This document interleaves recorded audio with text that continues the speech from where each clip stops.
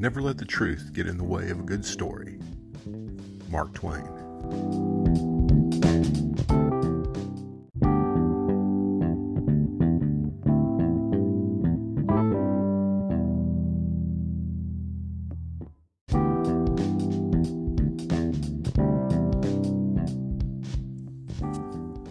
Welcome to the Revisionist History Podcast, where we set the historical record straight, no matter who it might offend. I'm Paul, and today we're not looking at a specific historical myth, but rather at something that we encounter all the time that can be historical myths without us even realizing it.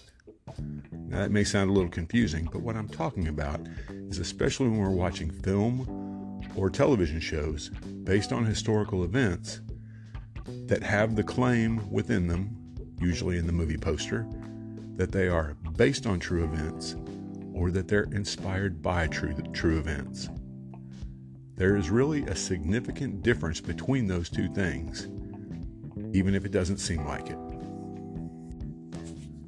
The way it's supposed to break down is that if a film claims to be based on true events or on a true story, there's an expectation that it will stick to the actual facts of the story.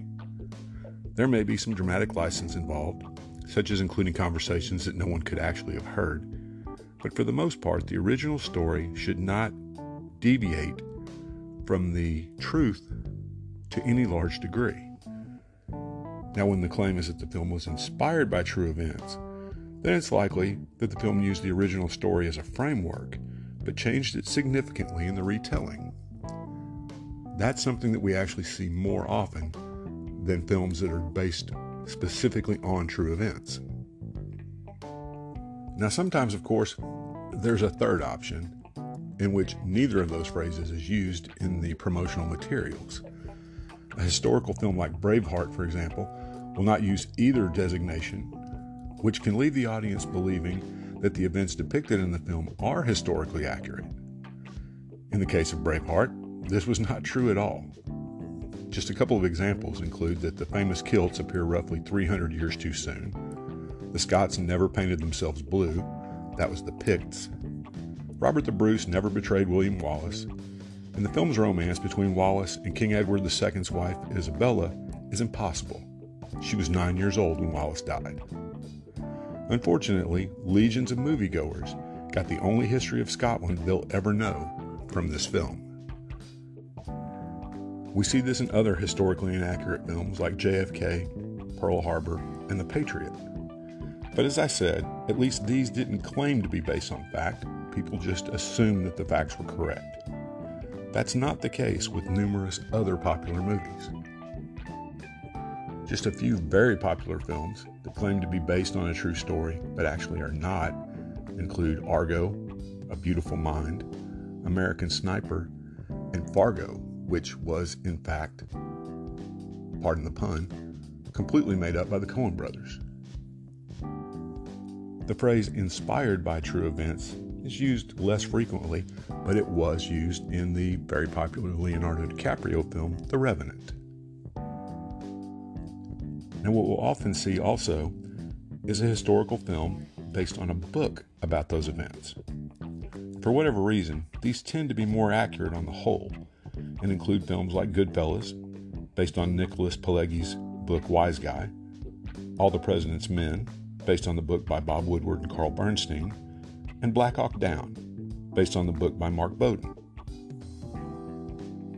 Now, this isn't always the case, however, as the film versions of The Perfect Storm, the original book was by Sebastian Junger, and Midnight in the Garden of Good and Evil, the original book was by John Berendt, deviate significantly from the books they're based on, books that were more historically accurate, and thus the films deviate from the true story significantly. Now, at this point, you may be asking me, why does this even matter? It matters because if a film or television program claims to be based on true events, we should have a reasonable expectation that what we're watching is, in fact, true to those events. Unintentional or not, anything less can create a revision of history that enters the popular consciousness if the film is wildly successful. See both Braveheart and JFK for perfect examples of this. Let me close with perhaps the best use of the based on, inspired by phrasing that I've ever seen. In the film Shoplifters of the World, about 4 teens mourning the breakup of the band The Smiths, the filmmaker used an event that almost happened. A real-life teen in 1987 planned to take over a radio station at gunpoint to make them play nothing but Smith songs. Now, the plot never came to fruition, at least in real life, but it does in the film.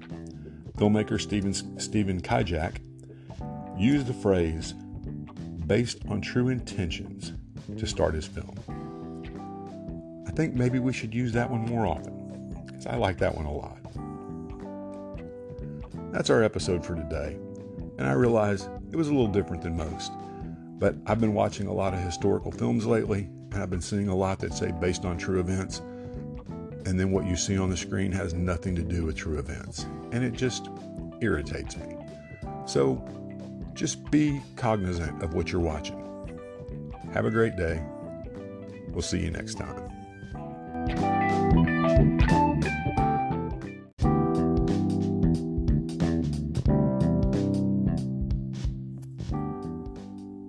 Thanks for listening to today's episode. I hope you found it both informative and entertaining. If you'd like to help us keep episodes like this coming, please consider clicking on the Support This Podcast link in the show notes. Thanks a lot.